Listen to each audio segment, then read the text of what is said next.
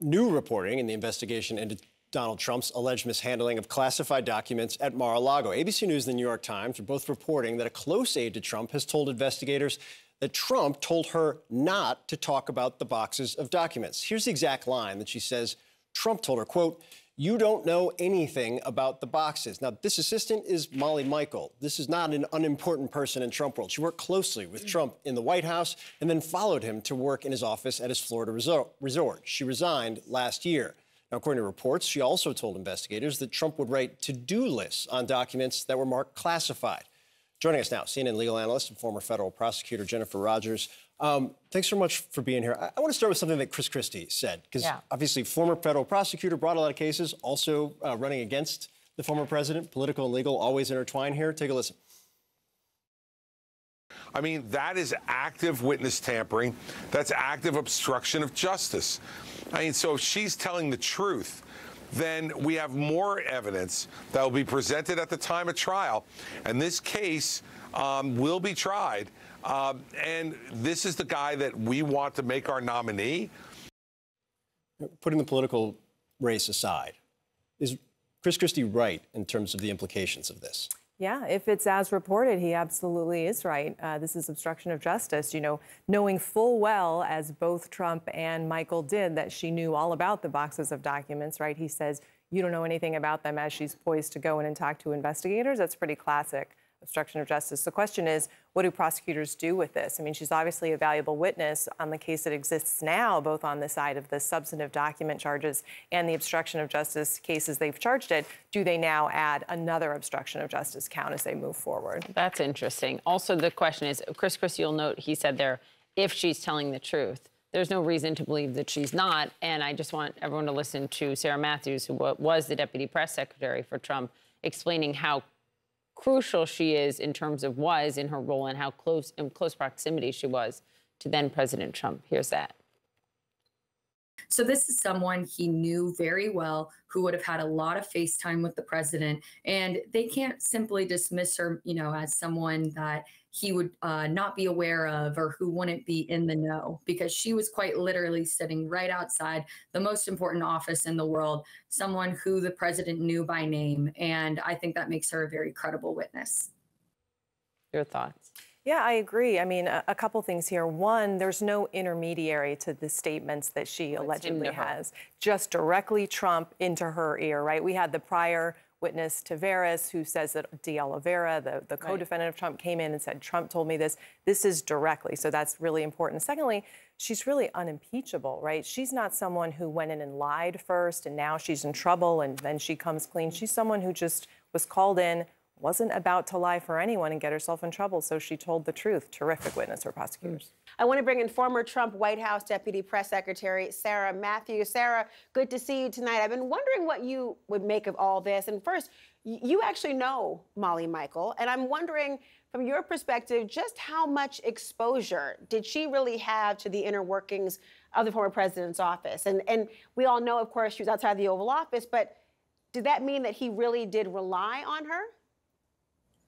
Yeah, so as you mentioned, my time at the White House overlapped with Molly Michaels. When she was there, she began working for Trump in 2018 as one of his executive assistants. And she did sit right outside the Oval Office in an area that we called Outer Oval. And there were a couple desks right there, but she was definitely a gatekeeper for Trump. So anyone walking in, trying to get FaceTime with the president who wasn't on his schedule, she would stop them occasionally and not let them in. Of course, there were certain very senior level folks at the White House who were able to walk right in and see the president, but she was not only just a gatekeeper for him, he relied on her for a lot of things, and she was at his beck and call. So whenever he would need anything, or if he wanted to dial someone up and get them on the phone, it was Molly who was responsible for doing that. And so this is someone he knew very well, who would have had a lot of face time with the president, and they can't simply dismiss her, you know, as someone that he would not be aware of or who wouldn't be in the know, because she was quite literally sitting right outside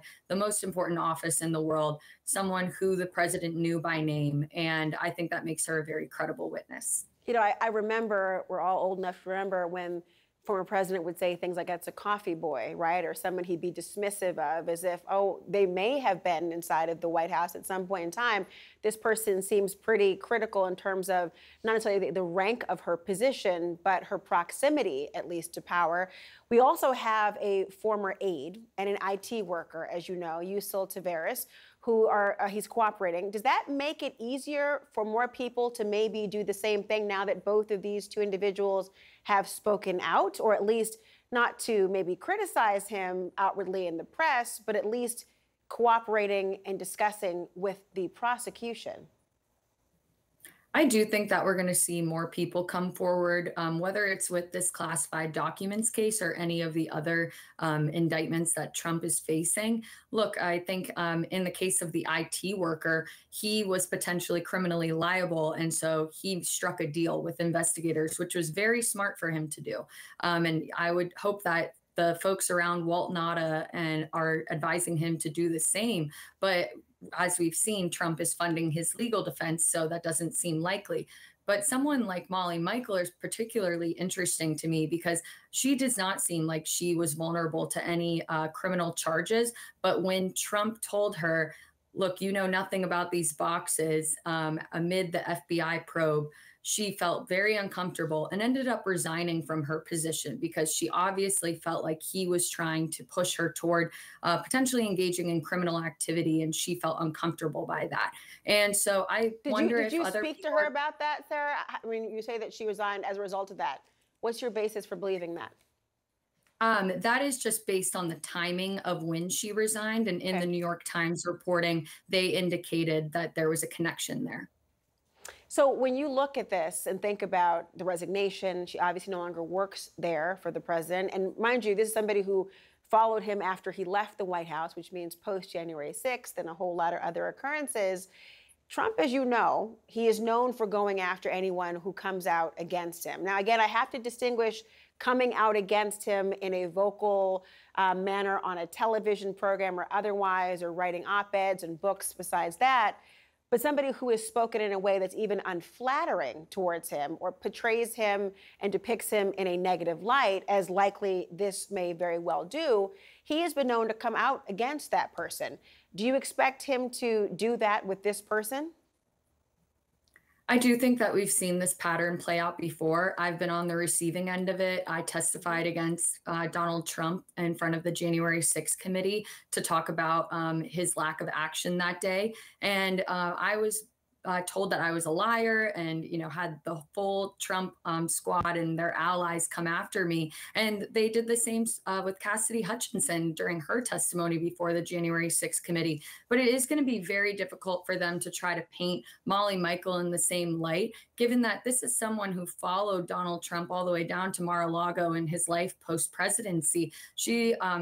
I think that she has nothing to lose and is telling the truth here and is trying to do the right thing by cooperating with investigators. But I think it's not going to be long before we see the Trump and his folks come after her and try to, make her into a liar, which obviously I don't think she is. It seems like she's a very credible witness in this case.